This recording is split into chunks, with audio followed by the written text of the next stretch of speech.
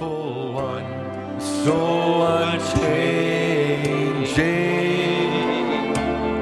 ageless one, you're my rock of peace, Lord of all, I depend on you. I call out to you again and again. I call out to you again and again. You are my rock in times of trouble. You lift me up when I fall down.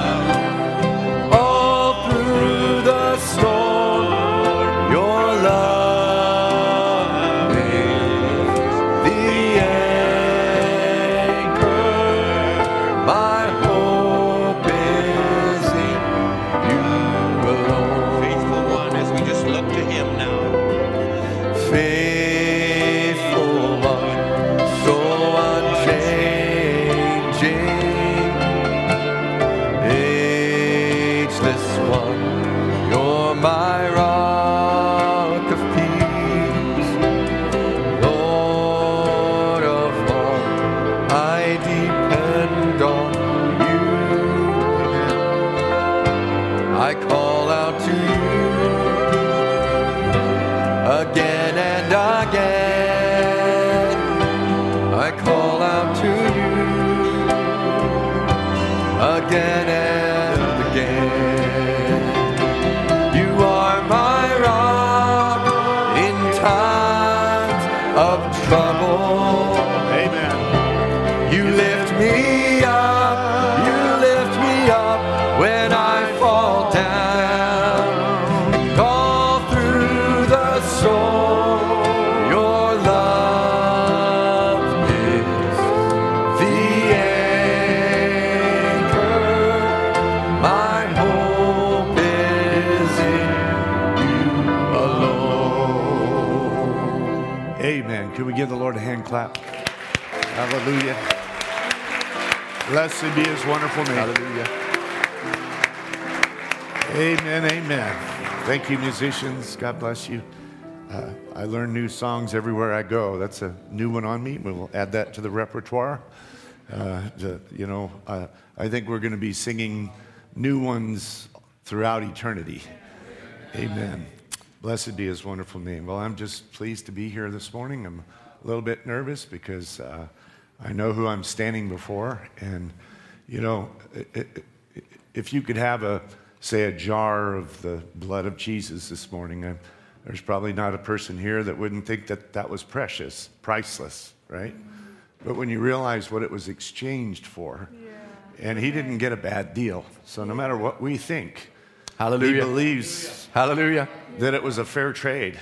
Amen. His blood is priceless, and I look at what he exchanged it for, and it makes you want to tread lightly, walk lightly.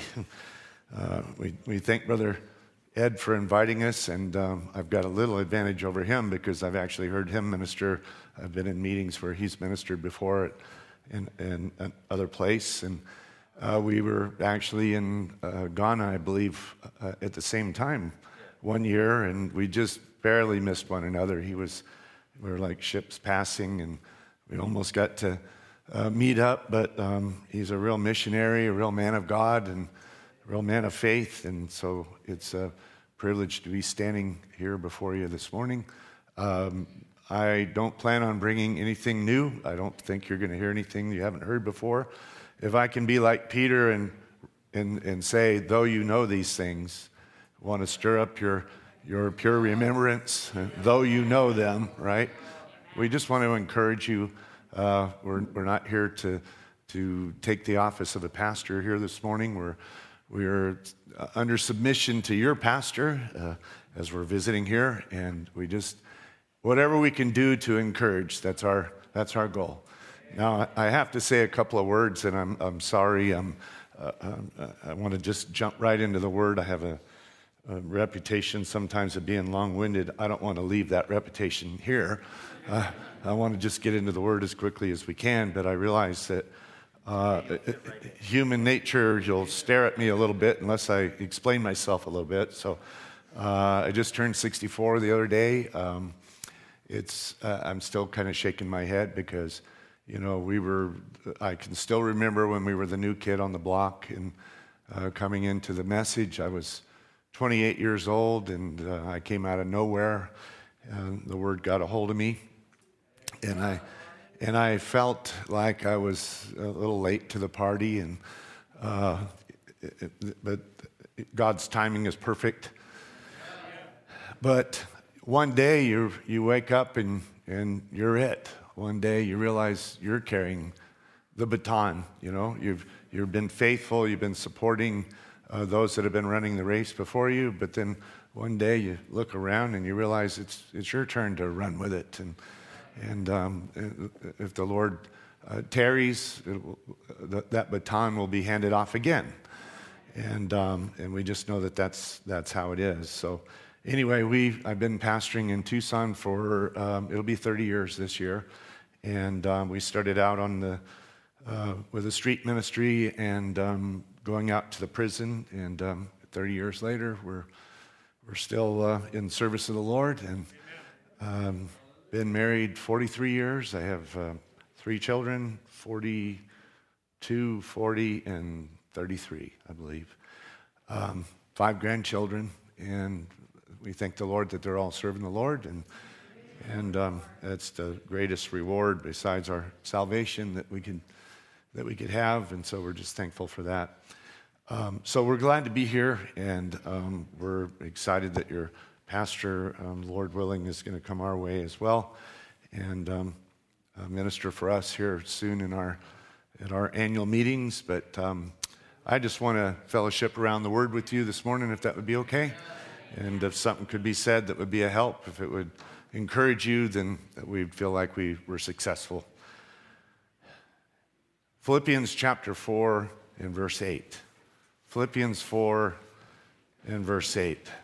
Paul says, "Finally, brethren, whatsoever things are true, whatsoever things are honest, whatsoever things are just, whatsoever things are pure, whatsoever things are lovely, whatsoever things are of good report, if there be any virtue, if there be any praise, think on these things." That's a challenge in the day that we're living in, because all the negative is what's presented to us when we walk out the church doors, when we walk out of our homes, when we face the world. It's just negativity everywhere. But we have the truth. And there are things that are lovely, that are pure, that are good, and we should think on these things, right? Jeremiah chapter 29, we'll start at the 8th verse. "For thus saith the Lord of hosts, the God of Israel, let not your prophets and your diviners that be in the midst of you deceive you, neither hearken to your dreams which ye cause to be dreamed, for they prophesy falsely unto you in my name. I have not sent them, saith the Lord. For thus saith the Lord, that after 70 years be accomplished at Babylon, I will visit you and perform my good word." Somebody say good word. Good word. "Perform my good word towards you in causing you to return to this place. For I know the thoughts that I think towards you, saith the Lord, thoughts of peace and not of evil, to give you an expected end. Then shall ye call upon me, and ye shall go and pray unto me, and I will hearken unto you. And ye shall seek me and find me when ye shall search for me with all of your heart." A lot of times we'll read that particular scripture and it looks like, well, we've got to strain and put forth extra effort. No, what it means with all your heart, it just means you're not part-time. You're not partly seeking him. Your whole heart, your whole desire, your whole focus is him. "And I will be found of you, saith the Lord, and I will turn away your captivity, and I will gather you from all the nations and from all the places whither I have driven you, saith the Lord, and I will bring you again into the place whence I caused you to be carried away captive. God is completely in control, friends. I want to title the thought here for the next few moments this morning, God's eternal thoughts. God's eternal thoughts. So let's bow our heads. Father, as we stand before you this morning, we believe that you've put some thoughts on our heart, Lord, to express, for us to fellowship around. And Lord, we know that anyone can open your book. We know that anyone can read from it. But only the author of this word can reveal it to us. So, Lord, I'm trusting in you this morning from the pulpit to the back door. I'm trusting, Lord, for you to inspire the word for the speaker. But then also, Lord, as that word goes forth, may you be in the hearts of the hearers, and may that inspiration strike on the receiving end. And then, Lord, may that word live. May it be quickened. And may it live when we go out these doors, Lord. May it become living flesh. May it become manifested word. And Father, that will be the interpretation of it when you bring it to pass. Father, we love you. We just thank you for this opportunity. We thank you for this church. We thank you for our pastor and his lovely wife and family and different ones that we've had the privilege of fellowshipping with for the last day or so, and those that we hope to fellowship with in the future. Lord, for this body, for this church that stood faithfully all these years, a pioneering church, a mission-minded church. And Father, your prophet told us that when you're doing mission work, that you know that you're in the perfect will of the Lord. And Father, we just thank you so much for the burdens of the people here and the efforts the sacrifices that have been made, Lord, for your word to find its resting place around the world. Bless each and every one here this morning, Lord, those that are present, those that are listening in, those that will be listening in. And Father, we'll surely give you praise and honor and glory. In Jesus Christ's name we pray. Amen. Amen, amen. You may be seated. Praise the Lord. Excuse me for just a moment.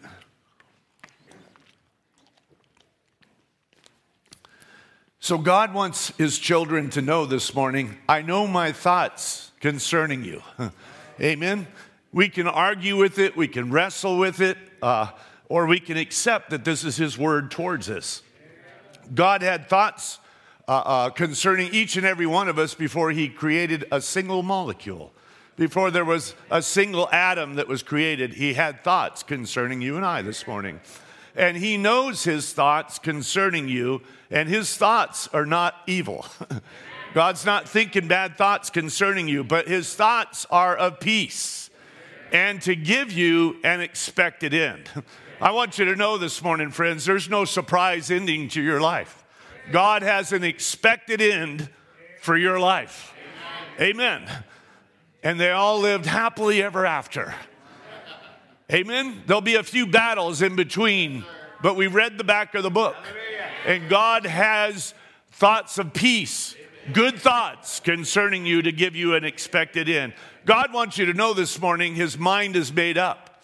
Friends, he's not like us. He's not in the process of making up his mind. He's not studying you and watching you. He made up his mind before the foundation of the world. But he's thought it all the way through. Every little detail from start to finish. He knows the number of hairs that are on your head, the number of days that you'll have here on the earth. And he hasn't placed you here on a trial basis to see what you will do. He wouldn't be God if he's learning and trying to figure things out. He knows what you're going to do. And his plan has accommodated, and his plan he's predestinated things to take place in your life. He has a plan for your life, and he will accomplish his plan concerning you. Our part is to surrender to him, to surrender to his will for our lives. And if you want to know what his will is his word. Now, we don't serve a God this morning that's learning. I feel sorry for people that serve gods that are learning. Our God knows the beginning from the end and everything in between. Our God never has one of these, whoops, I didn't see that coming moment. God knows he knows every last little detail, friends. He saw it all beforehand. He lets his prophets see. He shows his prophets what he chooses to show them. But God has already seen it. And his thoughts are unfolding, and his thoughts are becoming flesh, no matter what comes, and the devil can't stop it. Aren't you glad this morning? I'd like to read a couple of statements from the message before we launch off, if you don't mind, from the infallibility of God's spoken word. Paragraph 14, he says, and when I was coming over, I was thinking of this, the infallibility of God's spoken word. How many knows God's spoken word is infallible? It's just perfect. And if this audience tonight could only get settled in their mind of who said this and what this really is, this spoken word, we'd not need any healing service. We'd not need any salvation altar call. It would be finished if you just realize what that word was. He says, now let's look at it. Before it could be a word spoken, it has to be a thought. Because a word is a thought made manifest when God speaks. Now, back in the beginning, when God looked down through the corridors of heaven and saw all the things that were going to happen on the earth, did you ever sit and just draw a picture of it in your mind? That's the way God did it, perhaps in the beginning. And then it seemed good to him, so he spoke it. And as soon as it was spoken, it became word. The thought was expressed in a word. He says, now listen, once God expresses his thought and makes it a word, he can never take it back. Isn't that wonderful? Friends, there's such a rest in that. There's such a peace. You can count on it. He can never take it back. Oh my, you see it? He can't back up on it. He can't say, well, I'm sorry, I made a mistake. He can't. He's infallible. He's omnipotent, omniscient, omnipresent.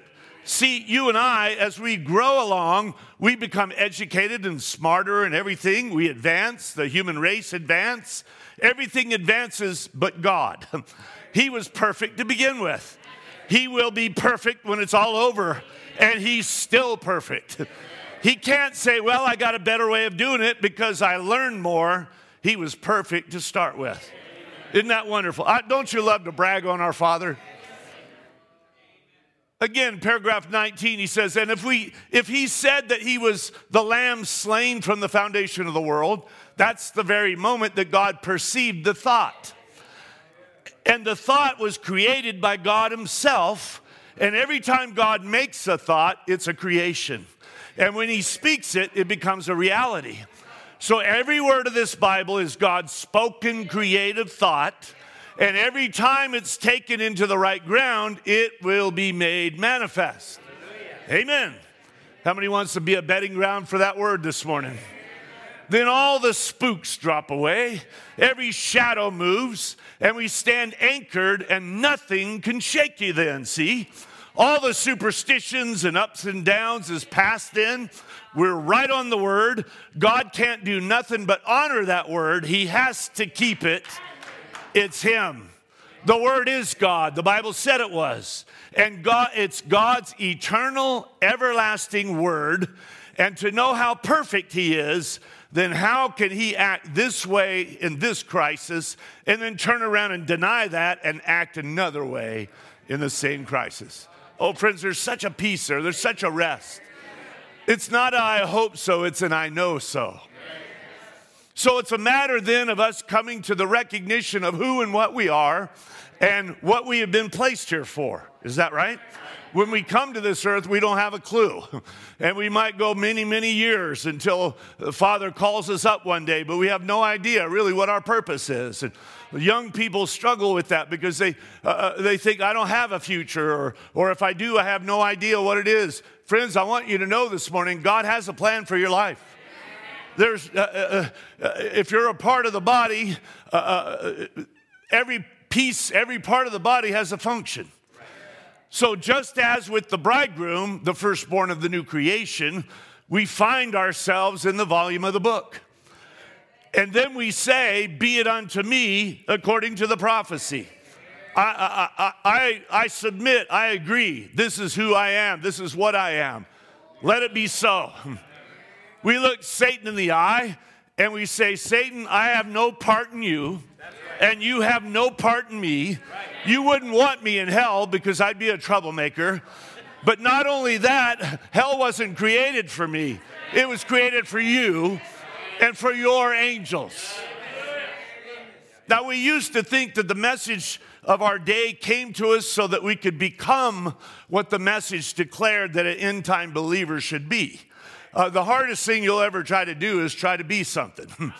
But then he made himself known to us, and when he revealed himself to us as the present tense I am, the true Jesus Christ of the Bible, then we came to realize that we're not trying to become anything.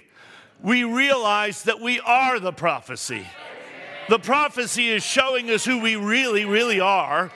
We are the evening time lights. We are the written word that's made flesh in this hour. But we're awakening to that. We're coming to that realization. We first see the prophecy, and then we begin to recognize, oh, I recognize that person in that prophecy. Wait a minute, that's me. And then there comes a time when we're not just looking at the prophecy, all of a sudden we're in it. All of a sudden you realize the lights are shining on you. You're standing on the stage, right? Present tense, and God is living out that word through you. How wonderful. How blessed we are, friends. What a privilege to be a part of God's great plan. No matter what part it is, what a privilege to be the living thoughts of the Almighty himself. We are God's answer to Satan's challenge in this hour. Isn't that right? We're living in Satan's Eden. And Satan is, he's come up with what his idea of perfection is. And, I'm pretty disappointed. I don't know about you. But this is his pinnacle that he's come to. And he's bringing forth every challenge. But God has raised a standard. And God predestinated before the foundation of the world to have an answer to that challenge. The first Eve fell. The second Eve fell. The first Eve, God put a perfect couple in a perfect garden with the perfect word, and they fell, right? The second Eve, Satan got to the church fell. But this last Eve won't fall, right? But this last Eve, God put her in Satan's Eden.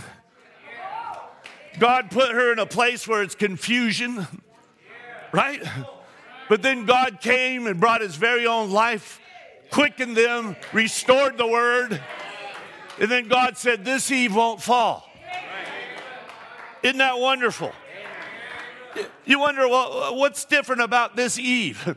Well, what's different about this Eve is that he is in her. And he cannot be deceived. And if he is in you, you will not be deceived. Friends, this is a third Exodus. We understand that, right? And in this third Exodus, you're actually ruining Satan's Eden. You realize he can't have, we think things are bad. Things are not bad compared to what they're going to be. It's going to be a time of trouble such as the world has never known. But it can't happen right now. Why? Because you're in the way. Amen? It's going to get to the place where Satan's going to want you gone about as bad as you want to go, right? But we got a few things to take care of before we leave. I got family. Pharaoh says, you're going to leave your family, but you can go. No, I'm taking everything that belongs to me.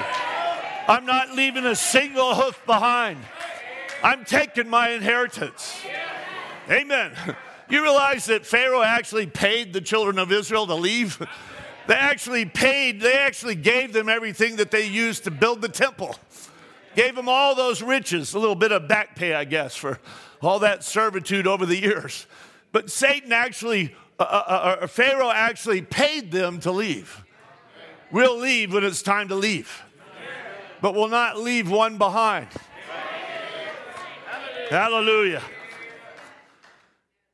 So from our scripture reading this morning in Jeremiah chapter 29, we see that it's a time when Israel was about to go off into bondage and to be carried away off into Babylon, and they were about to lose everything that they had. So let's just dramatize this. Let's just look closely at this morning, put ourselves in their shoes, if you will. They were about to lose their homes. They were about to lose their jobs. They were about to lose their vineyards. There was only one place that you could worship God. They were going to lose their house of worship. Everything that was dear to them was going to be taken away. But Jeremiah, being the voice of God among the people, God began to use Jeremiah to bring comfort to the people before they were taken off into bondage. He assured them that God was completely in control of this situation. There was nothing out of cater. Even in that great and terrible time, God was able to comfort the people through the prophet with his word. And he let them know that even before they left to go off into captivity, God had already prepared a way to bring them back again. God already knew the exact number of days that they would be gone. He knew exactly when they would come back. He knew exactly how he was going to get them home again. And so when we look at this, friends, we see God comforting his people before they ever left. I hope somebody's listening. He wanted them to know that the way back was already made for them to come back. Just as God let Adam and Eve know that there was a way back before they ever left the garden. So it's a beautiful story. It starts in the Garden of Eden. It starts in that first book of the Bible. It starts with that, and then it ends at the closing of the Gentile ages, which you and I believe that we're living in right now. So the children of Israel, they were carried off into Babylon, and their temple, their place of worship was destroyed. And we see in the book of Zechariah that it was supposed to be rebuilt. In Zechariah chapter 4, God told the prophet, he says, "Go tell Zerubbabel, I will restore, saith the Lord. And it won't be by power, it won't be by man's intellect, it won't be by might, but by my spirit, saith the Lord." And there was nothing that could keep that tabernacle from being restored. But it looked impossible, and it was taking a long time. And you know, a lot of times on a job, whether it's an engineering job or construction, whatever it might be, it seems like the last 10% sometimes is 90% of the work. It seems like, you know, you can just get stuck. And, well, I'm trying to get this done, and I'm trying to get that done. That's and there was so much opposition trying to finish this. You know, they're trying to defend themselves while they're trying to finish the construction of this. But there was nothing that could keep that tabernacle from being restored. So keep in mind, the natural tabernacle is foreshadowing the true tabernacle that would not be made of stone, but would be made of flesh. And so we find in the book of Isaiah that before the tabernacle was ever destroyed, God had already determined the very man that he would use to restore it by. And we are told in the book of Daniel about Daniel interpreting Nebuchadnezzar's dreams. And he tells Nebuchadnezzar, he says, "You have a kingdom now, and it's a glorious kingdom. But the kingdom that you have, it's going to be taken away from you. It'll be given to the Medes and to the Persians." And Isaiah had already spoken of a Persian king by the name of Cyrus that would come and destroy Babylon and would set at liberty the children of God to rebuild the temple. And this was hundreds and hundreds of years before the temple was ever taken down, before the temple was ever destroyed. So God tells him, he says, the temple will be torn down, but I will rebuild again. And it won't be by might, it won't be by power, but by my spirit, saith the Lord. So God later sent this king by the name of Cyrus in to destroy Babylon, and he was secular. He wasn't a religious man. He was a secular man, kind of like Donald Trump. And oh, I said that, didn't I? Imagine when this king rides over the walls, and after he's destroyed Babylon, he's conquered, and he's conquered the Persian army, and maybe there's a priest standing on the corner that just kind of happens to glimpse out, and he sees this great general sitting on a horse and looks very gallant, very powerful. Something looks familiar about this scene.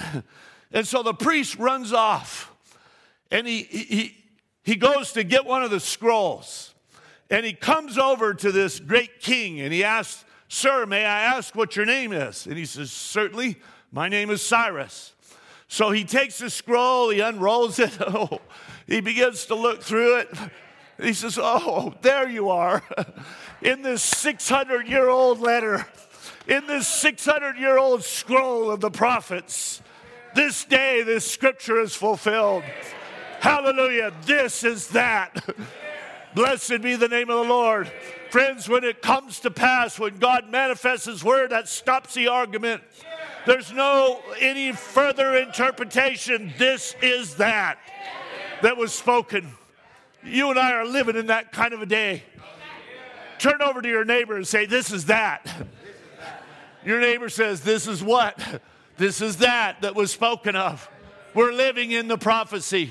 We're not looking toward the prophecy. We're in the fulfillment of it. And nothing's going to stop it. The gates of hell will not prevail against it. Hallelujah. So this Gentile king's name was already put here because he was the shepherd of God for the sake of the Jewish people. You realize that the Jewish people saw that parallel with Donald Trump, and they coined a coin, and they've got Cyrus's face on there and they got Trump's face on there because it's partly through what he's doing that's going to allow them to rebuild the temple. Amen. So these things were already known of God. And so that's why Jeremiah could be so comfortable in the word of the Lord towards the people when he declares to them, I know my thoughts towards you, and they are thoughts of peace. They're not thoughts of evil. I know your final destination. I know your end. And it's a happy ending. It's not a surprise ending. It's a happy ending. So everything that is happening was only happening to bring them to the expected end that God already had for them. Now listen close. If you only take one thing from the service this morning, I want you to get this. The destruction of Israel was not for the destruction of the seed of God. It was to destroy the idolatry that had slipped its way in among the children of Israel. God knew that he could take all of this idolatry out of the land, renew the temple, and bring his children back and not lose one in the process. That's the God that we serve this morning, friends. God never wipes out his own seed. How many knows that? Oh, blessed be the name of the Lord. You know, I can picture the devil. He's studying Jesus. He's trying to figure out whether he is the Son of God or not. And, you know, he's doubting it. If thou be the Son of God, this or that or the other, right? One day he hears Jesus say, Father, I thank you for all that you've given me are going to come. And I'm not going to lose a single one. I imagine the devil got a little bit excited right about then, because I imagine he probably thought, you know what? I'm going to bury them so far into the world. I'm going to bury them so far into sin. I'm going to make this one an alcoholic. I'm going to make that one a prostitute. This one a Republican. This one a Presbyterian. I'm going to bury them so far. Come on, friends. That God can't find them. Oh, friends, there's no way. He knows your name. He knows what hour that you'll come forth. He knows what bed, what season that you'll come forth. You're the treasure that was hidden in the field. And he took off his royal robes and he came down and he said, I'm going to buy the field because I've got children that are in this field. I'm not going to take them out of this field, be in this world, but not of this world. But I'm going to buy the field because when I buy the field, everything that's in the field is mine. I'm going to hide them in my secret. I'm going to rebury them, but I'm going to take them. They are my treasure. Hallelujah. Blessed be the name of the Lord. So keep in mind that God had a book, we understand, with names that were written in it, and this book was his, if you will, his family photo album. And your name, we understand, is your characteristics or your character. Your name is what you're going to do on this earth. Abraham's name was changed from Abram to Abraham, father of many nations. That's what he was going to become, right? Israel, his name was Prince with God. It was Jacob. It was supplanter or deceiver, but his name was changed to match what was written in that Lamb's Book of Life.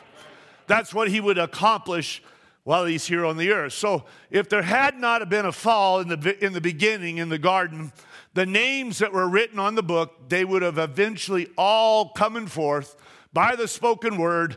They would have lived on the earth. But we know that there was a fall. And yet God had a provision to ensure that all of those names would still come forth, but by a second birth. And all are coming forth, and not one of them will be lost. Not a single one. They are the very attributes of God the Father. And on top of it, there'll be a whole lot more that weren't even in his original thinking. Not that he didn't know about them, but they aren't his attributes. There'll be a whole lot more that are saved along with those that are redeemed. We have a lot of mountains around Tucson, and I put it to the church this way one time. You know, what if we had a brother that went on a hike in the mountains in Tucson, say the Santa Catalinas, and he hadn't returned in a day or so? You don't wait longer than a day where we're at, because you can be dehydrated, or all kinds of things can happen. So you'll send out a search party, and let's say the brother's name is John, and so you send out a search party to find John because John hasn't returned yet. Let's say along the way you run into a guy named Victor, right? You don't know Victor, but Victor needs help. Victor's lost. Victor needs to be saved. Are you going to help him? Of course you are. But you didn't go out there to find him. You went out there to find John, and you're not going to stop till you find John. But whosoever will, anyone you can find along the way. That's the God we serve, friends. So the very attributes of God the Father, those names are written in the Lamb's Book of Life. They are his eternal thoughts. They are predestinated to come forth in their season. Adam knew by his first birth that he was the offspring of his father. When you and I, when we come forth by the word by the Spirit in our day, we cry, Father, Father, right? In other words, we recognize, I came from you. You are my source. You are my point of origin. I was in you. I'm your offspring. I mean, that's when it breaks on you. Your spirit's bearing witness with his spirit, right? And we cry, Father, Father, and we recognize by the new birth our point of origin, I came from you. And since I came from you, I'm going back to you. But until we're born again, friends, we're believing on God and we're trying to please him. We're trying to do his will. But when we're quickened by his Spirit, the word in us quickened, we step into a new kingdom. We are literally a new creature in Christ Jesus, the continuation of this new race. We've only bypassed, as the prophet said, our theophany for a season, but we've heard from our theophany. And our spirit now here bears witness that with his Spirit that we are his. So man was given originally in the garden, he was given instructions to do two things. One of them was to replenish the earth or stock the earth. The other was to take dominion over the earth. Is that right? And I like to think of Eden. God established Eden as kind of the headquarters. And, you know, if you're back home, if there's a new housing development that's going up, they'll build what they call model homes first, right? And they'll take people, have people come through and show them the model homes, show them the different features, and then they'll tell them, we'll build a house just like this or with some modifications, but this is what you're going to get. If you'll put a down payment, and we'll go ahead and start building this. So Eden was God's idea of what the whole earth would look like, right? He'd started with that model home. In the restoration, God first brings forth the names. And so the names have been coming forth over the last, over the church ages. The names have been coming forth. But in the millennium, we take dominion. If that was God's original thought, it still has to be fulfilled. So think of the grace of God here for just a moment. As Paul shares it with us in Romans chapter 8, very familiar scripture, verse 28. Paul says, and we know. Somebody say, we know. Not we hope, not we imagine. We know that all things, somebody say all things, All things work together for good.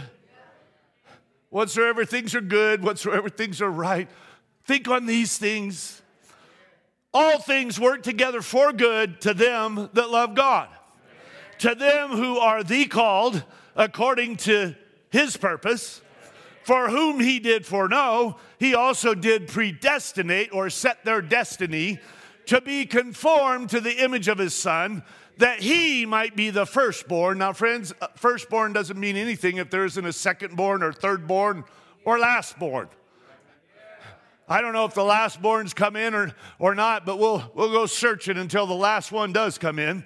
But there will be a lastborn, so that he might be the firstborn among many brethren.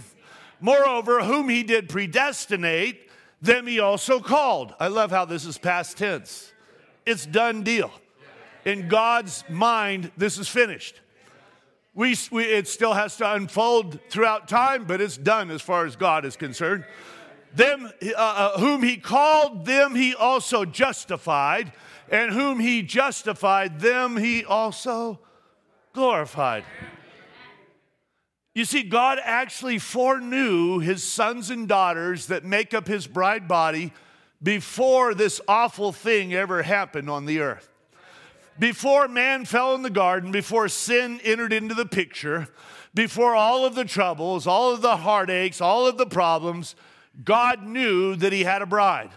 And God knew what the conditions would be here on the earth that she would come into. And God already, before we ever left his mind, oh, I love that, just the thought of that. Before we ever left his mind, he knew that he was going to bring us back into the place that he foreknew that we would be in.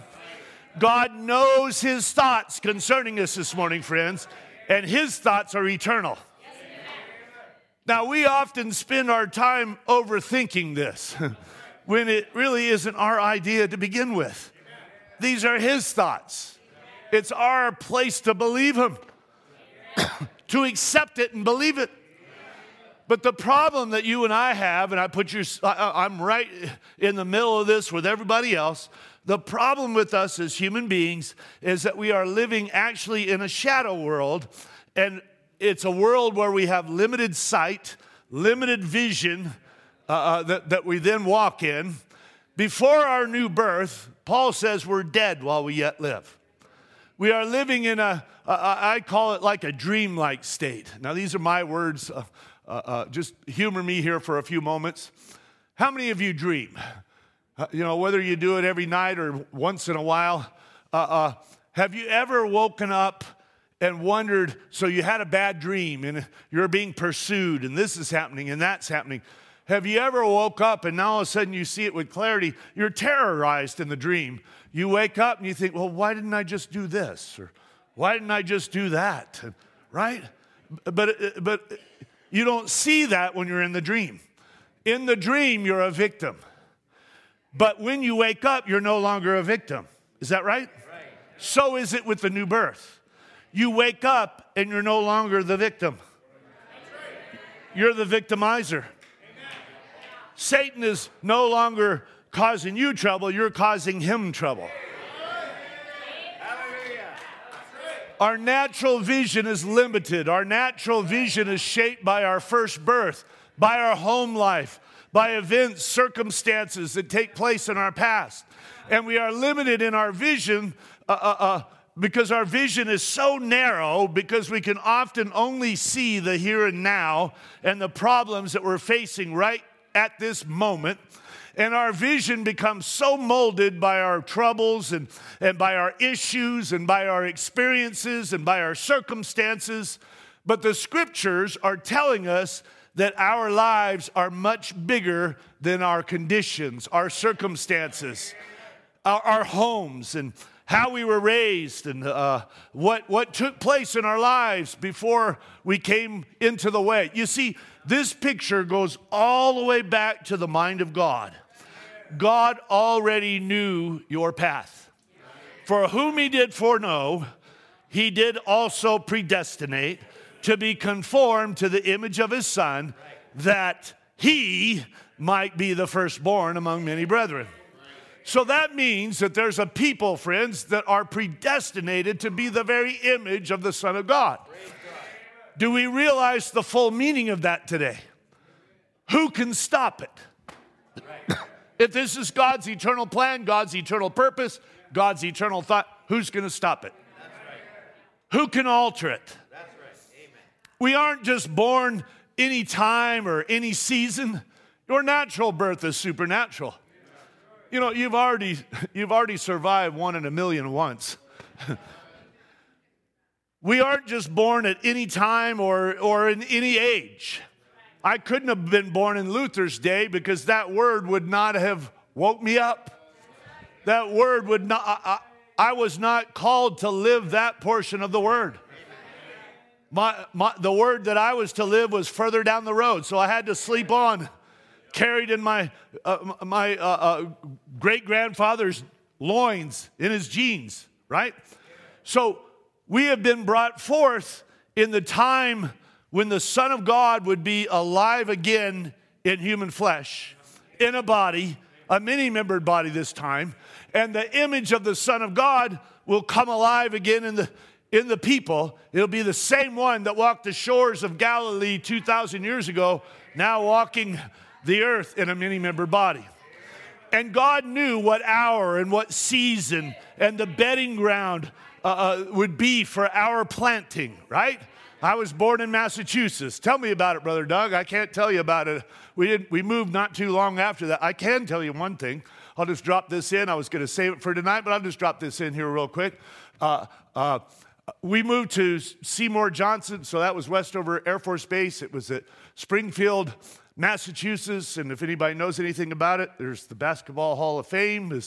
The game basketball was invented there, right? So I had to move because I can't play basketball.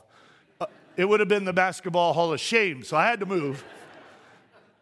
And so we ended up at Seymour Johnson Air Force Base in North Carolina. My dad was working on B-52s, electronic technician. Those were our big bombers at that time. My sister was born in February of 1961. I was a year old, and we had what's called a broken arrow. We had a B-52 that blew up in the sky. It came apart. It had 2 armed nuclear bombs. One of them went into the water table, and they still haven't recovered it. The other one broke up, and they recovered the pieces of it. But at that time, there was only one mechanical switch that needed to be thrown to fully arm these bombs, right? And this was about 10 miles from where we were living on the base. It took 50 years to declassify it. That's how these things work. So it's been declassified. But our doctrine at that time was, it was an 8-hour flight over to Europe with a loaded bomber to drop bombs on the Soviet Union. And we had these bombers that would run these paths. They'd run this cycle 24 hours a day, 7 days a week, 365 days a year. Because if we waited until we were bombed to react, 8 hours has went by. Or maybe our bombers have been hit. So every flight of these B-52 bombers would be, as far as they're concerned, it's an actual bombing raid. And they'd be told at the last minute, stand down. They'd get a coded secret message. You realize how, oh my, I'm going to get off my topic here in a minute if I'm not careful. The 4 angels holding back the 4 winds of war. If you just knew of the things, how close we came. And God said, not yet. Not yet, because I got to get this book open, or no flesh will be saved. John's name is on this book, and John maybe hasn't been born yet. So I've got to hold this back until he finds himself in the volume of the book. Ed hasn't found himself in the book hasn't come open yet, but Ed's name's in the book, so I got to hold this back. Our doctrine at the time, friends, was we had nuclear detectors, radiation detectors all up and down the East Coast and West Coast as well. The moment that we would detect a radiation level above a certain amount, we would tell them, go ahead and drop the bombs. And there's no thought in it. Not at all, because it has to be that kind of a reaction. This is before we had our missiles online. That had to be the reaction. So imagine this scenario. We just dropped 2 bombs because the bomber blew up. We just bombed ourselves. And the radiation level went up. And so automatically we just bombed the Soviet Union. That's the end of the world. 1961. The book didn't come open until 1963. Oh, I could tell you countless stories, friends, of just God is completely in control. How he's held these things back because it wasn't time. Hallelujah. So God knew what our season, bedding time, where you would be planted. And God knew that it would take a certain light to wake you up and bring you forth in this day. We aren't here in the stock hour. We're not here in the tassel hour or the time of the husk. We are here in the seed time, when the seed has to come back to the earth. And Jesus said in John chapter 12, Father, glorify thy name. And he said, I have glorified my name, and I will glorify it again. So here we are in the time when the name of the Lord is being glorified again in his church. You see, the same life is in another body, but now it's found its power, it's found its reality, and it's found a body that is willing to surrender to the powers of Christ. Satan's gonna, his wings are gonna get singed here in Satan's Eden. So think about where we're at today in this unfolding. Jesus said in Matthew chapter 16, verse 18, we're all familiar with it. Thou art Peter, upon this rock I'll build my church, and the gates of hell will not prevail against it. Is that right? This is the first mention of the word church, and the church is not an organization, and it's not a club. So what is it then? The church that he's speaking about is something that he is going to build. What a prophecy. Who is going to stop him? He said, I'm going to build this church. The gates of hell will not prevail against it. So he's building it by his Spirit, saith the Lord. And the Word himself is telling us in Matthew 16 and partly into 17 what he's going to do over 7 ages. You can read that. If we had time, we could break it down, but it's all in there in that chapter. In fact, in chapter 17 starts after 6 days. So what happens after 6 days? 7th day, right? He took Peter, James, and John to the top of a mountain, right? That's this day, right? And there was a voice that spoke, but you had to be at the end of the ages to hear it. And you had to be at the top of the mountain. They heard a voice down below, but all they heard was noise, right? But they heard a voice up at the top, and they could see what was, what is, and what is to come. And he was transformed into his coming day. And Brother Branham said that was a preview of the coming of the Lord. Hallelujah. So this is something that he's going to build, and the gates of hell are not going to prevail against it. And here you and I are at the very end of it. Friends, we're not at the beginning wondering, there's the dark ages, there's the lion pits, there's this and there's that. We've already seen the church of the living God progress through all the ages, the true church. And we are at the very culmination, the very finishing of what God prophesied that he would do. In Laodicean church age, Brother Branham says, he calls himself the author of the creation of God. He says, this is another creation. This has to do with the church. This is a special designation of himself. He is the creator of that church. The heavenly bridegroom created his own bride.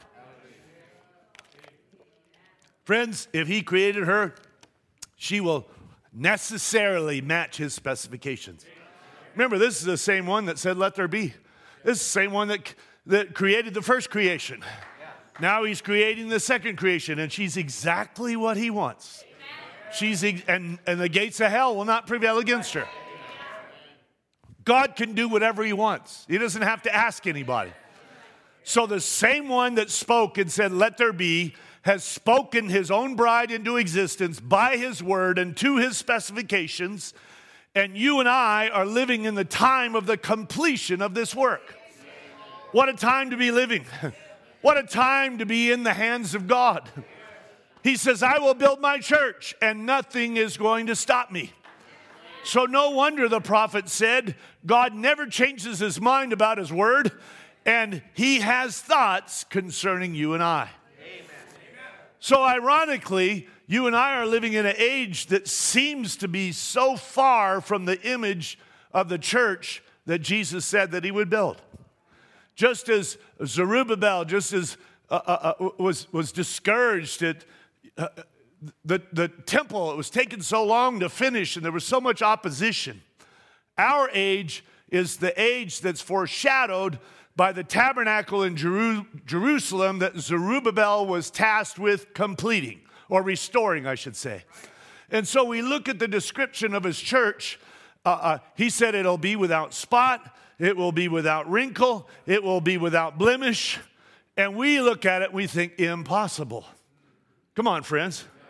We look at ourselves and we say, I fall so short of this image. But we're looking at the natural. With man, it is impossible. We will agree. But it won't be by man's might. It won't be by man's power, but by my Spirit, saith the Lord. And the tabernacle is being completed, and it will be completed, and it will be to his specification. Amen. It will be exactly what he said that she would be. Right. And this tabernacle is being finished, and the Lord God omnipotent is reigning in a body made with hands, but not made with hands, but in a body of flesh that's here on the earth, a many-membered body.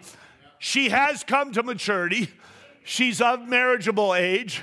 She's of the age where she can be impregnated and bring Christ back to the earth. One more, Israel and the church. Brother Branham says, let me tell you something, brother. Listen to this. And I say this with respect. Hallelujah. All hell can't stop it. It's ordained of Jesus Christ to be so, and it will be. For upon this rock I'll build my church, and the gates of hell shall not prevail against it. How? What is it? What kind of a church? Flesh and blood has not revealed it to thee, Peter, but my Father which is in heaven has revealed it to you. Spiritual revelation by the Holy Ghost of the Word of God, he says. On this rock I'll build my church, and the gates of hell cannot prevail against it. She's moving on. Somebody say that this morning. She's moving on. She's not going to move on. She is moving on. Hallelujah. Friends, there is a bride today that's moving on and she cannot be stopped. We're no longer looking forward to this guy has to come over and he's got to have a brown suit and he's got to take his hat and put it over here and there has to be a lady in a red dress. We're seeing these things take place. We're in the fulfillment of it. And we need to pay attention. It's happening. We are the vision. The vision spoke of us. And now the vision is coming to pass. And she can't be stopped because she's not moving on her own power. And not by the power of a bishop or by an organization or a creed. But it's Christ himself. She's moving on in the power of God as he is performing his word concerning her. And she can't be stopped because he is in control. How many believes that? I got to hurry. I think for a moment here of David, who one day he stood up on a hill and down in the valley below, garrisoned all around about were Philistines. They were gathering there. They were garrisoned in the valley below him. And David did not immediately run down to the battle. But instead, David sought the Lord for his leadership. And that's what we should do in this hour as well. He knew that the battle was the Lord's. And so he inquired of the Lord. And God told him, hold your peace for now. To the natural mind, wait a minute. They're right there. Why shouldn't we just jump right in? Hold your peace for now. The Lord says, but when you see the wind in the bushes behind you, well, then you'll know that it's time for battle. So think of it for a moment, friends. David had his own thoughts to go do the battle first. And then he had these great generals, these great men that were trained in war. They had their thoughts on the situation. Oh, Brother Branham, we think, we've got the meeting set up. We think you should go here or there. The Lord told him, don't do it. The Lord gave him some other direction. Is that right? So David does something that's just amazing. David turns his back on his problems. He turns his back on the Philistine army that's garrisoned down below, and instead he looks for the moving of the wind somewhere in front of him. Problems at his back, looking for the move of God in front of him. He's not looking at his circumstances. Come on. Friends, circumstances don't define you. They bring out what's already in you. I've heard people say over the years, well, if you'd have suffered like this man of God did, if you'd suffered like that pastor, or suffered like this one or that one, well, you'd be kind of mean too. Well, you're right. If I was mean, I would be that way, right? Circumstances don't make you what you are. A simple illustration. If I took an orange this morning and squeezed it, what would I get? Tomato juice? Lemon juice? What would I get? You said, Brother Baker, you are absolutely ridiculous. Why would you even bring something? You get what's in it. Thank you for that answer. Whatever's in it is what comes out. You take a Christian and squeeze a Christian. Squeeze that heart. What do you get? Oh, sure, there's suffering, but you get a sweet smell and savor. You get Christ. You get what was in there. And friends, there's no way that we could come to the fulfillment of what we've been called to do without suffering. He said, I suffered. He said, if they treated me this way, how will they treat you? But rejoice. Don't rejoice if you're treated badly because you caused it. But for the Son of Man's sake, right? What will come out is what's in you. And you know what? It'll actually surprise ourselves. If we just be honest this morning, I hope we're always honest, but doesn't it surprise? Brother Branham he said he came to the most treacherous time in his life. He said, there's his wife, she's dead. There's his baby laying there and afflicted. Her eyes are crossed. That affected him to such a place, friends, that I understand that every cross-eyed person that ever came across his path, all he had to do was look at him, and the eyes would go straight. I understand a lot of times they'd cross again, but not in his presence. That affected him. That left a mark on him. But he's there looking at her. She's straining and struggling. And he's, God, after all I've done, and I've served you, and I've done this or that, and I've just asked for one thing. And a black sheet is hung down. You're killing me. You're taking my wife and now my baby. He said, God didn't answer. He said, the most treacherous moment. Satan said, after all you've done, you just asked this little thing. But something that's down on the inside that we don't even, friends, it's there. If you're born again of the seed of God, something is down on the inside. The deep calleth to the deep. He said, the Lord giveth, the Lord taketh away. Blessed be the name of the Lord. You find out in times like that what you're made of. Those situations bring out what's in you. God's not trying to find out who you are. He knows who you are. We're the ones that need to find out who we are. Hallelujah. And I'm thankful. If you don't like how you reacted, we can have a rematch. We can have a retest. Aren't you glad? Blessed be the name of the Lord. So David knew the battle was the Lord's. And so he inquired of God. And God said, hold your peace for now. And David turns his back on his problems. And he's looking for something in front of him. He's not looking at his circumstances, but he's looking for the wind. Because he knows when the wind blows in the bushes, the angel of God will be in that wind. Friends, God's not dead. God took his prophet off the scene. He took Moses off the scene, right? But there was one to take him further into the land. We're not overrunning our skis. We're under our messenger. Those are the eyes, right? There are people that, I'm not picking on anybody. I don't want to, we just have to be plain sometimes.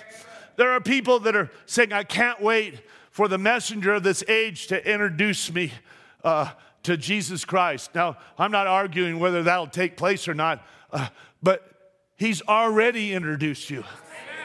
I mean, that's the whole point. We had a Methodist Jesus. We had a Baptist Jesus, a Catholic one. We have a church down the street from us. It's called the Cool Church. Cool Church, right? These are hippies from the 60s that got religion now, you know. So they're still wearing their Birkenstocks and ponytails. And, you know, you can get Starbucks coffee, or if you don't like that, Seattle Best or whatever, right? Next thing you know, they'll have pony rides for the kids and laundromats. You know, service is only going to last a half hour, so, you know, you can be doing your laundry at the you can't make this stuff up. They literally had a flyer that said, we won't make you feel bad. We won't keep you long. And, you know, all this stuff that just sounds so good to the flesh. You know, while we're on it, let's just stop there for a minute. Remember the hippie movement in the 60s that Ed and I and many of you grew up in? They are going to judge modern day Christians because they were called counterculture. Anybody know what counterculture means? Of course you do, right? It means you're going against the culture of the day. So what did they do? The women didn't cut their hair. They didn't wear makeup. They wore long dresses, right? We got a lot of message hippies too. You can just blend right on in. You got all the dress and everything, but what denomination are you? None. I'm not part of that whore system. Nah. Nobody's telling me what to do. Yeah, somebody is, and you just don't realize it. But if that's counterculture, what a reproach to modern day the Christianity of that day. What a reproach.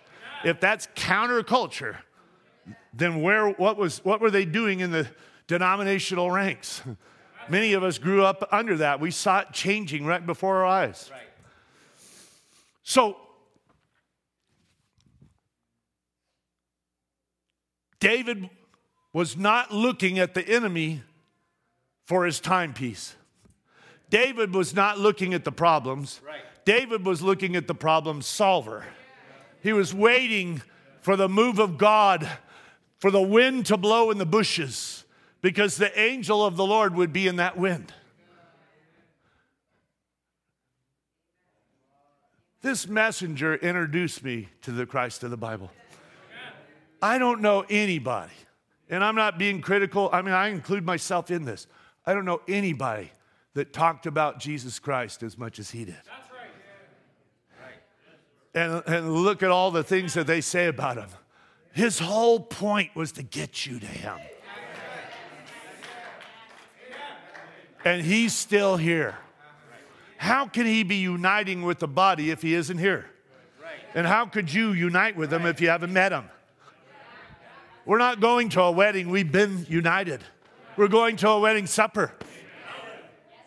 So the true Christ of the Bible, we've met him. We're in a relationship. We're walking with him. He's having preeminence in a body. I'm sorry to bring this kind of an image into your mind, but there was a program on TV back in the 60s, and it was called To Tell the Truth. What a name for a TV program, To Tell the Truth, right? And what they would do is they'd bring somebody in. They'd bring 3 people in, and they'd lie left and right, you know. They'd have a panel that's trying to question them, and one of them is the real Mr. Magoo, or whatever his name might be, right? And so they'd have a panel, and it was their job to question these 3 people to try to figure out who the real Mr. Magoo is, right? And so these other 3 would lie and try and lie the best they could. And then in the end, they'd say, well, the real Mr. Magoo, please stand up, right? And you'd see somebody start to stand up and give a little fake, and you're like, oh, no, I didn't pick that one. I thought it was this one over here, but it was just a little fake, you know, a little head fake. And then the real Mr. Magoo would stand up, right? That's what took place in this day. Will the real Jesus Christ of the Bible please stand up? The mighty God unveiled before us. The presence of God unrecognized. He's here, friends. So David wasn't looking at the enemy for his timepiece, but he was looking to the move of God. I want you to know that the bride is not looking at her enemy today either, but she's looking to the move of God, and she can be assured that the angel of the Lord is still in the camp. Besides the darkness that's all around us, friends, besides the troubles that's on every side, we have a spiritual revelation that we can stand on that is a solid rock, and it's not moving. We're not looking at the things from the natural. We're not looking at the things from the ground. We have been given an eagle anointing. We have been given the eye of an eagle to lift us up to a place, to put us in a cleft of the rock, to place us upon a rock while everything else is moving and shifting. We're standing on a solid rock. We have a secret place that he's hidden us in that the devil cannot prevail against. And this world is shifting sands, but this bride is not moving with the world. The prophet said there is a faith that moves this bride, and it is the very faith of God that moves her. How many knows that's true? There's a bride that's turned her back to the world. Oh, friends, sure, we recognize modern events being made clear by prophecy, but we're not taking our cues from the world. We've turned our back on the world, and we're looking to the mulberry bush this morning, and we are waiting for God to orchestrate the battle. And we've seen the wind in the mulberry bush, and we are entering into this last final battle for us at this time. And if there was ever a time to fight, it's now. And the reason is you can't lose. We are fully equipped in this hour. Satan will be defeated. Satan will be trapped down here. We will go up. He will be trapped here. We can't lose in this hour. If there was ever a time for you to chase a demon of depression, it's this morning. We've seen the angel moving in the mulberry bush, and it's time for us to stand, and it's time for us to face down our enemy, and it's time for us to run him out of our valley. It's time to chase away demons that have been passed down through our family tree. It's time to chase down depression, hand-me-down devils from our first tree. The presence of God is now with the church, and the presence of God is backing her, and we can't lose. There was a time for the heroes of the faith to fight, and they fought. There was a time for Joshua to fight, and he fought. There was a time for Brother Hildebrand to fight, and he fought. Now there's a time for you to fight. Now there's a time for me to fight. And fight we will. Now is the time, because the wind is blowing in the bushes. He's in the camp. Somebody say, praise the Lord. I'm sorry, I'm a little bit over time, but I got to get to this point, friends. You won't be sorry. We got him on the run. Let's keep him on the run. Isaiah 55, verse 8, for my thoughts are not your thoughts, neither are your ways my ways, saith the Lord. For as heavens are higher than the earth, so are my ways higher than your ways, and my thoughts than your thoughts. This is not a put down. God is not telling you this to criticize you. But what he wants you to know this morning is that there are ways that are higher than your natural thinking. When the elect of God see his thoughts on the matter, that's what will take the bride into a higher realm of thinking. And as you think in your heart, so are you. We are in the mind portion of the body now. That means, in all the other parts of the body, you can see movement of, the lips. You can see the lips move, the eyes. We heard what the eyes told us, and, different parts of the body. But now we're in the mind, right? It's not a public show, and it's not a visible union. It's an invisible union, right? And being in the mind portion, we're not just seeing a chronology of what God did, but now we are seeing what he was thinking. And we are seeing why. And Satan fears the thoughts this morning of you recognizing who you truly are. And that's why he continually bombards us with thoughts concerning our first birth. But we are dead to our first birth. We are cut off of that tree. Forget about the first birth this morning, friends. You didn't choose that first birth. You were born in it. You didn't come to this. You weren't made subject to vanity willingly. You came in that condition. Cut it off. Quit identifying with your first birth. Well, I'm this way. I'll always be this way. That's who you were. Now, who are you? In order to know that, we got to have some different thinking, don't we? Now, I can't prove to anybody this morning that there is a living gene of God in my third realm. But by revelation, I declare to you this morning that there is. Amen? Listen, friends, the devil can't change God's mind about you this morning. God has already sealed the thought in his own mind concerning the real you. And he's trying to get you to see who he sees. And when you see who you are, you will act like who you are. So I want you to see this morning, friends, that there's a higher thought concerning you. That's shouting material. It really is, because if there was no higher thought, you can't live any higher. It's a tremendous thought. You see, if there's no higher thought concerning you, then you would have to stay the way that you are. Look at the places that our thoughts can take us to. I want you to know that the Word of God has never placed you into depression. Never. The Word of God has never spoken evil of you. God never cursed Adam. Your human thoughts declare, I can't live it. Well, your human thoughts are right. Humanly, you can't live it. Well, I can't overcome this thing. But God never told you that. Why do we entertain these thoughts? What we need to do is say, devil, what chapter? What verse? Where does it say that in God's word?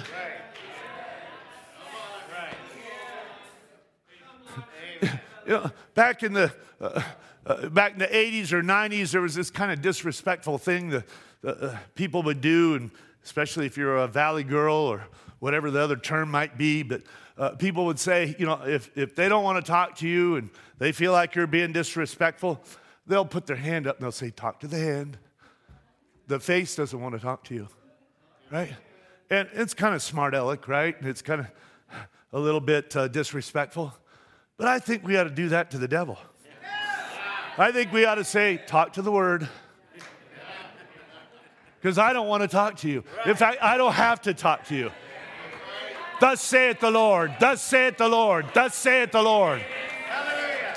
I'm not going to battle you thought to thought. Let's let the word battle you. Hallelujah. The word has never spoken evil of you. Your thoughts, your human thoughts declare, I can't live this. But that's not what God's thought declares. So whose thought is it? And why do we want to dwell on negative thoughts?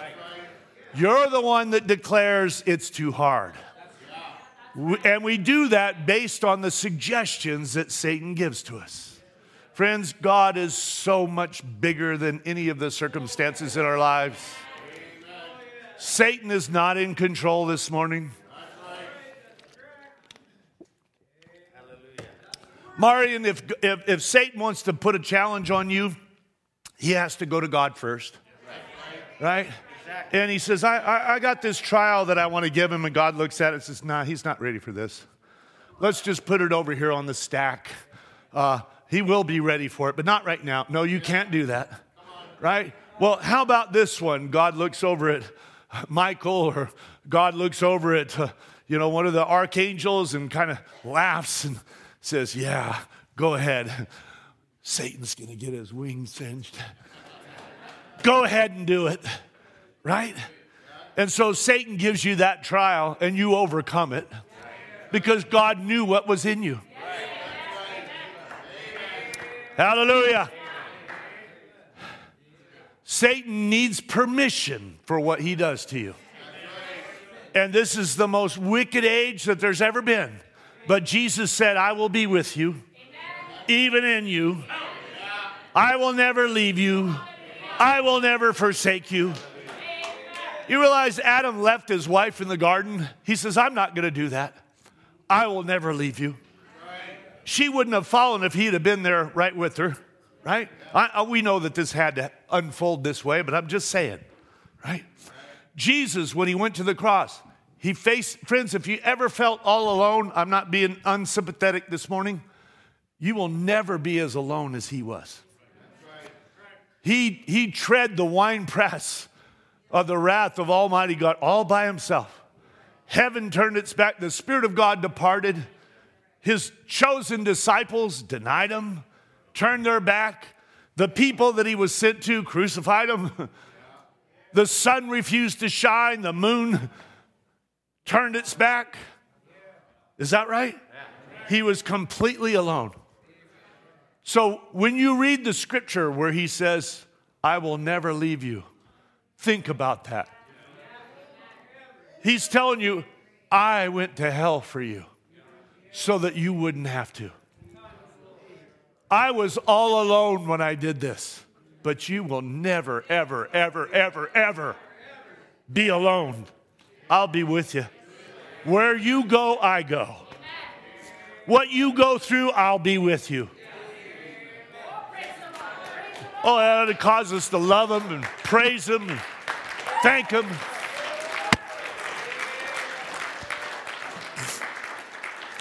This is the most wicked age ever, but he said, I'll be with you. He's already come. He's here. Who's going to stop him? Who's going to prevent him from finishing this tabernacle that he declared that he would build? Sometimes our own thinking just puts us in places that we can't get out of. I'm pulling over here in just a moment. It puts us in a box, if you will. Situations in our life. Our past, it puts us in a box. And unless something breaks that, we'll always be in that box. Have you ever heard the term, think outside of the box? It's actually kind of a ludicrous term because you're in the box, so how are you going to think outside of it? We would start new programs, new development programs, and the first thing, let's have one of these team building deals and whatever. No idea is a bad idea. We want to do things differently, so to do things differently, we need to think outside of the box. Sounds real good, right? But if you're in the box, how can you think outside of the box? You got to get out of the box to think outside of the box. Are you with me? What it means is you're breaking your pattern of thinking and you're taking away the constraints. Instead of saying why you can't, you're not supposed to kill any of those ideas because they're little infants, little babies. Don't kill them in the cradle. Let's get them out there and then let's explore it, right? But truly, to think outside of the box means you got to get outside of the box, right? And I'm so glad this morning for the baptism of the Holy Spirit because now my heart can be searched, my mind can be cleansed, my conscious, my subconscious, by the washing of the water of the word. And that's why we come to church every time we can. I realize it's harder and harder, friends, and I realize there's lots of conditions, but every time you come, you're getting washed by the water of the word. You leave differently than you came. And it was, I don't want to go off on another tangent. I don't have to be bound by the constraints of my old thoughts. I don't have to be a prisoner of my old thoughts.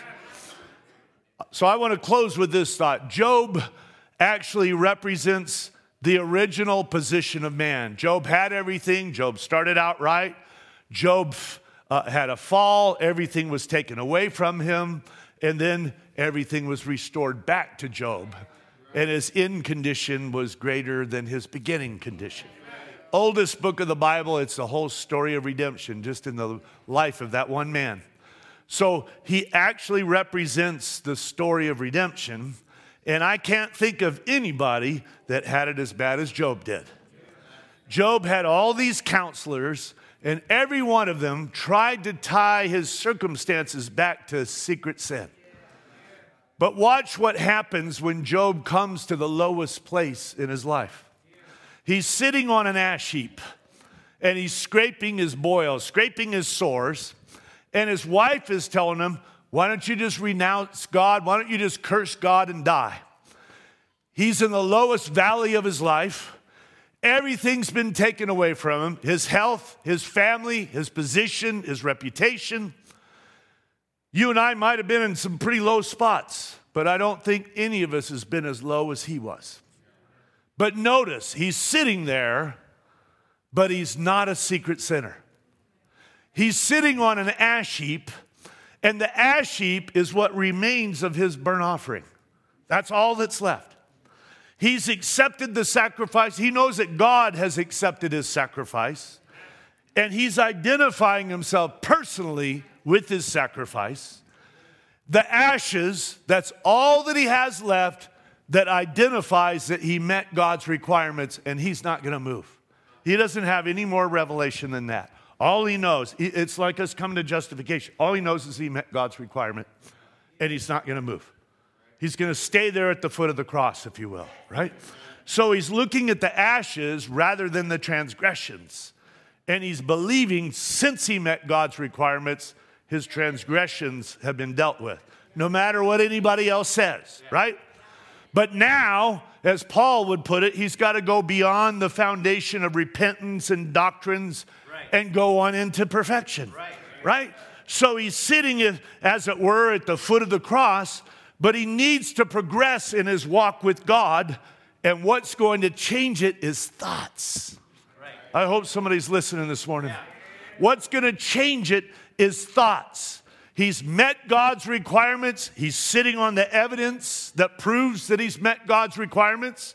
And like us, when we first get saved, he has no idea why he's going through what he's going through.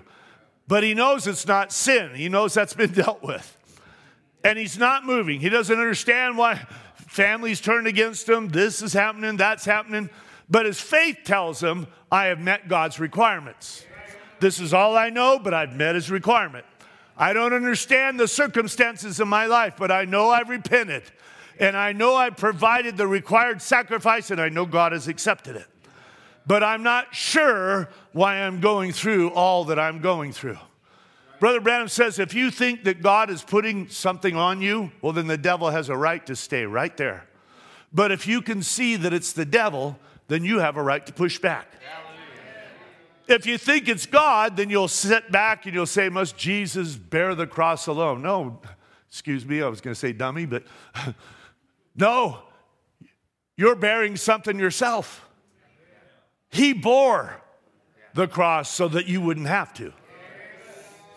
So Job is sitting there, and a whirlwind comes down, and God is veiled in that whirlwind. So when Job couldn't go up to where God was, God came down to where Job was. I don't know where you were at, friends, but I do know that God had to come down into the blackness of my life. God had to stoop down. God had to come down into the blackness of my ideas and my thinking, and he had to reach way down into my life. And God parted the veil. And God spoke to Job right where he was sitting. Job couldn't go up to God. God came down to Job. And then he said, Job, stand up. What does that represent?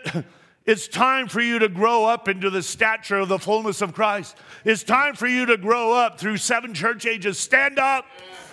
Stand to your feet. Go beyond baptisms and so on and so forth. He says, Job, I want to show you something, and I want to place you on a rock, and I want you to stand. I am a restorer. I'm going to build you back up. Friends, what I want us to see this morning is that God's word never casts you down. God's word will not throw you into a ditch. It always lifts you up. He's the lifter of my soul, lifter of my head. God's word has never pushed you into a hole. God's word has never backed you into a corner. God's word has never cast you into hell. You got to try to go to hell. You got to reject mercy. Amen. And you don't want that. Just tell the devil that this morning. Devil, I'm not going to hell. I have no part in you. You wouldn't want me there. Amen. Hell wasn't created for me. I know you're in, devil. You know what? I just want to remind you of something, devil. Before you were, I was. And after you are, I will be. Now, you didn't exist physically, but you were in God's thinking. His thoughts are eternal. The thought that he had concerning you, right? You should look at that devil and say, you know what, devil? I know what your end is. I haven't expected it, so do you. You know what? I'm on the kicking committee. Because one day you're going to go in that lake of fire, and I'm going to help put you in there. Amen? Your usefulness will be over. You will have served your purpose, bringing me to my expected end. Somebody say, praise the Lord. Blessed be the name of the Lord. God's word has a lifting power, friends. And God always has a prepared place for you to stand. Quickly, really quickly. Job 38:1. Then the Lord answered Job out of the whirlwind and said, who is this that darkeneth counsel by words without knowledge? There's no knowledge there. There's no revelation. Where are these thoughts coming from, Job? Gird up now thy loins like a man, for I will demand of thee, and answer thou me. Where were you when I laid the foundation of the earth? Declare if thou hast understanding. Who hath laid the measures thereof, if thou knowest? Or who hath stretched the line upon it? Whereupon are the foundations thereof fastened? Or who laid the cornerstone thereof? When the morning stars sang together, and all the sons of God shouted for joy. Job, when I was framing the earth by my divine intelligence, where were you? You see, Job was misplacing himself and the word concerning him by listening to human counsel, by listening to wrong thoughts. And it took the mind of God to come down into that valley and raise Job up into the mind of God and show Job what was in the back parts of his mind. Job was thinking on the wrong thoughts. Job was in a box of his own thinking. Where were you when the sons of God shouted for joy? What were they shouting about? Brother Branham said, they seen it when he slain the lamb and brought perfection to them. The blood will take you, excuse me, and transport you into a place where you can believe. That's the theme of our message. We do everything but this. Only.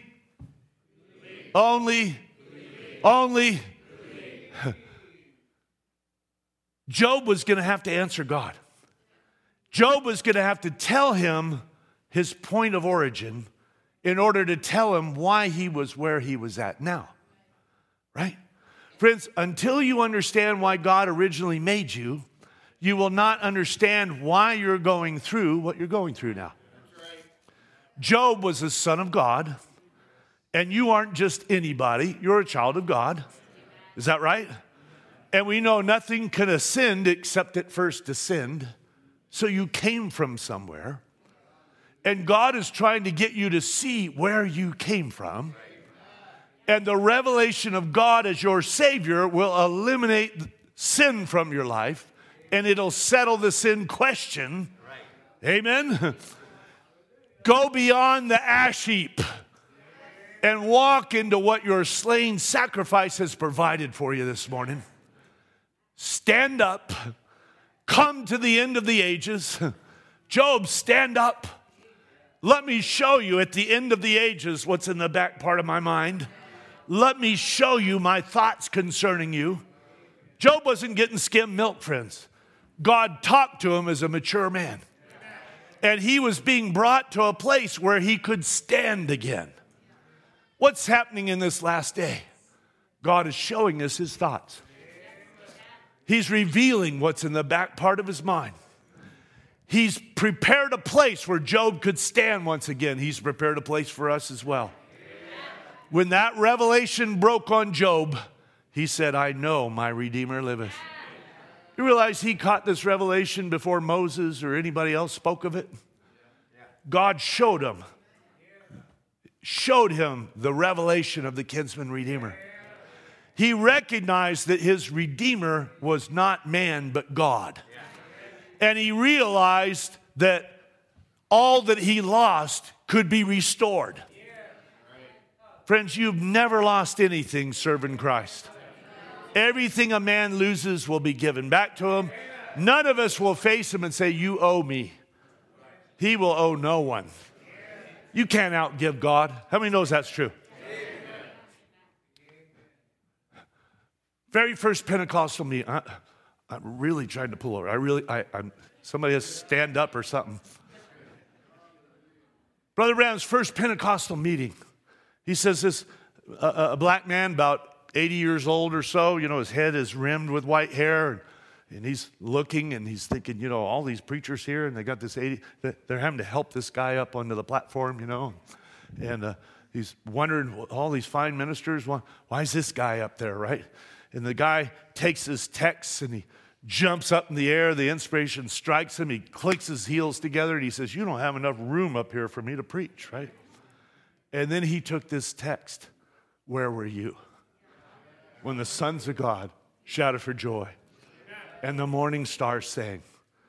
And he's one of those morning stars. Hallelujah. And he's hearing it his very first inspired Holy Ghost meeting. He's beginning to get a glimpse of who he is.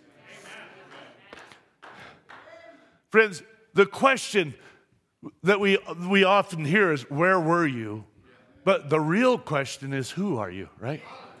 If you can figure out where you were, you'll know who you are. If you were in him, if that's where you were, you know that you are part of him. You are his offspring. You came from him. Glory to God. You were never born to be a sinner. You were never ordained for hell. You were always a son of God. And he has been waiting so that he could birth you by his word, by his spirit, and say to you, arise and stand to your feet. Why don't we do that this morning? Let's stand. As the scripture says, arise and shine, for thy light is come, and the glory of the Lord is risen upon you. Church, I want you to know, all across the globe, there are members of this mystical body, here and everywhere else. And God is orchestrating this body. He doesn't have to tell one local body what he's doing with another, and there's nothing wrong. Certainly we want to cooperate however we can, help and pray and what have you, but every local church, God's leading and guiding. Right. He's working, he's finishing this work, and if he's not doing it, it won't get done. Right. But he is doing it, and the light is shining on you. We're running the last leg of the race. We can't hand this off to somebody else. Amen. Right? We got to cross that finish line. Amen. Right? The cycle of revival and death is broken. We're not going, this isn't going to die. This revival is going to lead to a body change. But you've got to run your part. What a privilege. What an honor. You say it's so hard. It's so blessed. Oh, it's so horrible this last hour. It's so wonderful. You are living in the golden age of the plan of redemption. You are living out what prophets long to see. Amen. Somebody say, praise the Lord. Praise the Lord.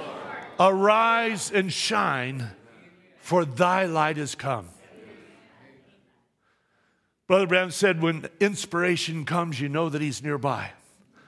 So where would we be this morning, friends, without that prophet's message? Without that inspiration, without the living word? Where would we be without that word that we can sit under and let it raise us up in our thinking? We'd be thinking our old thoughts, but now we're thinking new thoughts. We are taking on the mind of Christ. Is that right? Amen. This message lifts us up beyond our own thinking. Aren't you glad? Yeah. We get so wrapped up. I am closing with this thought. We get so wrapped up in our own thinking, and it causes us to struggle, and maybe even struggle with the message of our day because it's our own thinking we're struggling with. Our human minds can be so polluted. We have thoughts that are buried in our human mind from the past that can be pulled up in life. It's stored in the memories of our humanity. Our natural thinking then is limited to our human experiences. But I'm so glad this morning that God has given us something to erase our human thoughts and to bring our thinking subject to the Word. I'm so glad that the living word can discern my thoughts. Friends, when you come to church, I know that you believe this. I know I'm preaching to real believers here this morning. When you come to church, we will admit that the word cuts. But you know that it wasn't Brother Ed or one of these other brothers that's looking at you. Well, I'm going to pick on this one today. The word is discerning. The word is, and the preacher, I don't know what's being dealt with this morning. I don't know, right? If I hung around, if I went to all your different houses, then the devil would whisper in your ear, well, he was over at your house and, you expressed this or that, and so that's why he preached it. That's what's kind of nice about going out on the field once in a while, right? Because you have to admit this morning, I don't know, right? But he does. And he will discern your thoughts. And he will, this is still connected with this, so I didn't lie. It's still connected to this thought. When I was a kid and we'd be going somewhere in the car, anybody ever have a spit bath? Know what I'm talking about? We're driving in the car, and Mom would say, come here, Douglas. I knew when she called me Douglas, something was, it wasn't Doug, it's Douglas, right? And she'd pull out her little tissue. Come here, and you're leaning back like this. You got a little something on your face, and Mom's trying to clean it off. There's no gas station that we're at. We're in the car, we're driving, right? So Mom's going to clean that off. Mom can see it, and Mom's going to clean it off. And we're thankful when somebody can, because they don't want us to be embarrassed. Oh, you got egg on your face. Oh, yeah, I'm saving it. Yeah. You can look in a mirror and you can find out where you need to wash. But on the inside, that is so discouraging to even think about. God, I don't even know what needs to be washed. I don't know what needs to be changed. I don't know what thinking is wrong. I need help. Well, the Word knows. And the Word discerns. And every time we come together, the Word discerns. The Word discerns. And it will wash you by the water of the Word. That's how you can be spotless, without blemish, because the Word will make sure. If I'm dirty on the inside, I don't know where to scrub. And I don't even want to picture that thought of a scrub brush inside my head, I can't do it, but He can. Amen. Aren't you glad this morning, friends? I'm so glad that God has given me something that's greater than my natural thoughts. I'm so glad that my thinking can become subject to the Word.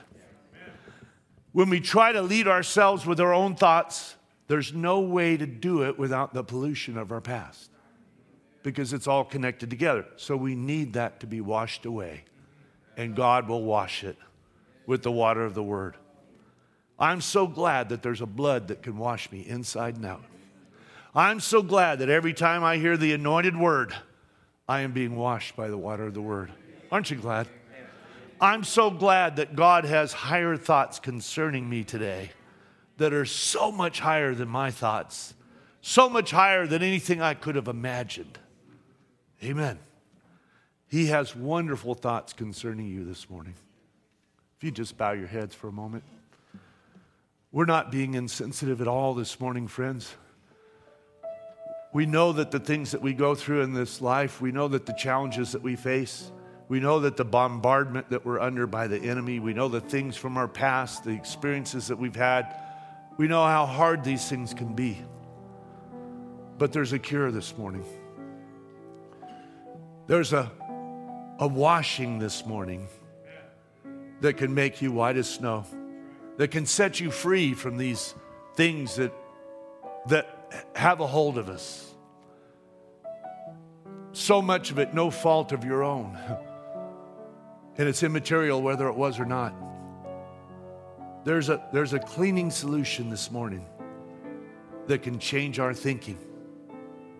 I'm so glad that there's an evening light this morning that's called you out of darkness and called you to walk in the fullness of the sun.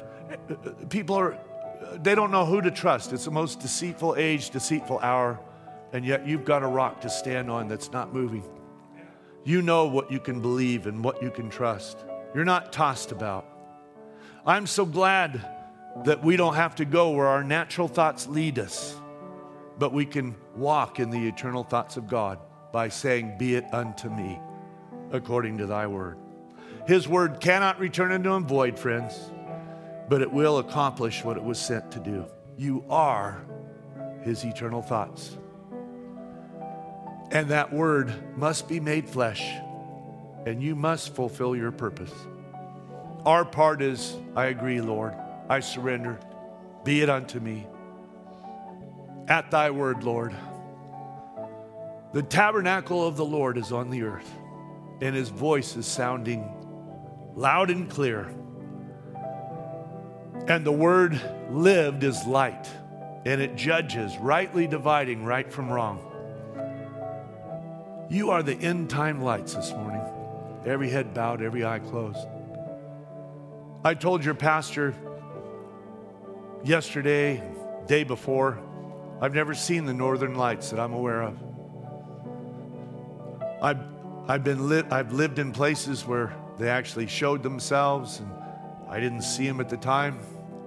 But it's always been a desire of mine to see those northern lights. But I'm realizing this morning that I am seeing the northern lights. I'm seeing lights that God predestinated to shine in the darkness in this part of Canada in 2024. I'm seeing the very light of God, the Word being made manifest, living. We know that there'll be gross darkness upon the earth when the bride is lifted off of the earth. But right now there's light. And that light is shining. Every head bowed, every eye closed. I wonder if there's someone this morning that would want to lift your hand to him and say, "Lord, I'm tired of being battered around by my human thoughts. I'm tired of the devil taking me round and round and round. I know that you are not the author of confusion, and I know that there is therefore no condemnation to those that are in Christ Jesus." Father, I want to think on your thoughts. I want to dwell on your thoughts. I want to determine as I go out the doors this morning, as I'm heading into this new year. We're not making a New Year's resolution, but Lord, as you bring these things to my attention, Lord, I want to focus more on the wonderful things that you're doing. I want to focus more on the marvelous thoughts that you've expressed to us in this hour, that people from other ages have never seen these things before. So precious. I want those to be the things that I look upon, that I gaze upon. I want to walk in these things, Lord. And I want to say to you this morning, Lord, be it unto me. I can't see how it could possibly happen, but I believe you. I believe, Lord, that not by my might, not by power, but by your Spirit, you will finish this thing that you've started. You will finish this work. You started, you are the author of this creation. You are the author of my salvation. You will finish what you have started. You're the Alpha and the Omega. Father, I just want to commit to you this morning, Lord, that I'm just going to, as we read in the opening scripture, whatsoever things are good, whatsoever things are pleasant, right? I want to think on these things. Lord, I realize that you've given me, that you have an expected end to my life, and you're not fretting over it this morning. I want to believe that. I want to accept it, no matter what it looks like. I want to believe that your word will be fulfilled in my life. Lord, you can do anything. I surrender. Be it unto me according to thy word. Lord, you see the hands all over the building. I pray that you bless each and every one, Lord. Perhaps there's some at home that are lifting their hands. Lord, I pray that you minister to their hearts as well. Father, all of us, myself included, Lord, I want to focus more of my time on the marvelous things that you're doing, on the positive things, on your thoughts, Lord, because your thoughts are true. Your thoughts are right. Your thoughts are eternal. Your thoughts are being manifested. They are unfolding. I don't want to focus. Your word has already prophesied what the enemy would do in this hour. And Lord, I should be encouraged when I recognize that what you said the enemy is going to do, he is doing. Well, then how much more what you said that you would do are you doing? Lord, we want to focus on those things. Your light is come. It's a dreadful time, but it's a great time. There's never been a day like this. There's never been light like this. Lord, we realize that we've been tasked to finish this race. We might be young, we might be middle-aged, we might be in our golden time of our walk, but each and every one of us has a place. Each and every one of us has a position. And I pray, oh God, that we would meditate on those things as your word, Lord, as it goes forth. And we know as your ministry is faithfully following your leadership and ministering this word, we know that your word is going to accomplish these things. We know that you're directing it. Lord, we know that if it was left up to us, it'd be hopeless. We wouldn't even know what to do. But we're leaving the thinking to you, Lord. Your thoughts are right. Your ways are right. And your spirit will accomplish what you set out to do. We trust you this morning, Lord. We believe you. May your blessings be upon each and every one, Lord. Bless our pastor and his wife and all that are serving here. Bless this body, Lord. We just thank you so much for all that's being done in this local body and all that's been done and all that certainly will be done. We know that there's more in the future. Father, we love you. We thank you. We just commit ourselves into your hands. Each and every one, we love you. In Jesus Christ's name we pray. Amen. Blessed be the name of the Lord. God bless you.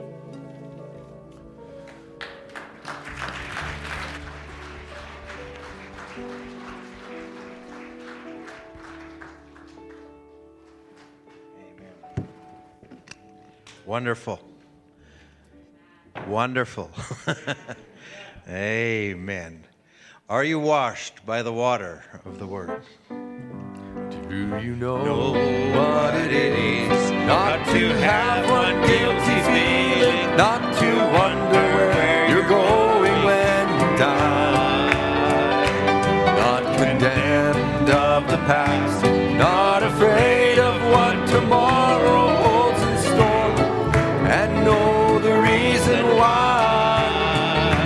Yes, that's just how it is when you go down in the water, 'cause by faith you believe in what you've heard. It's no impossible dream, you can start over clean when you're washed by the water of the word.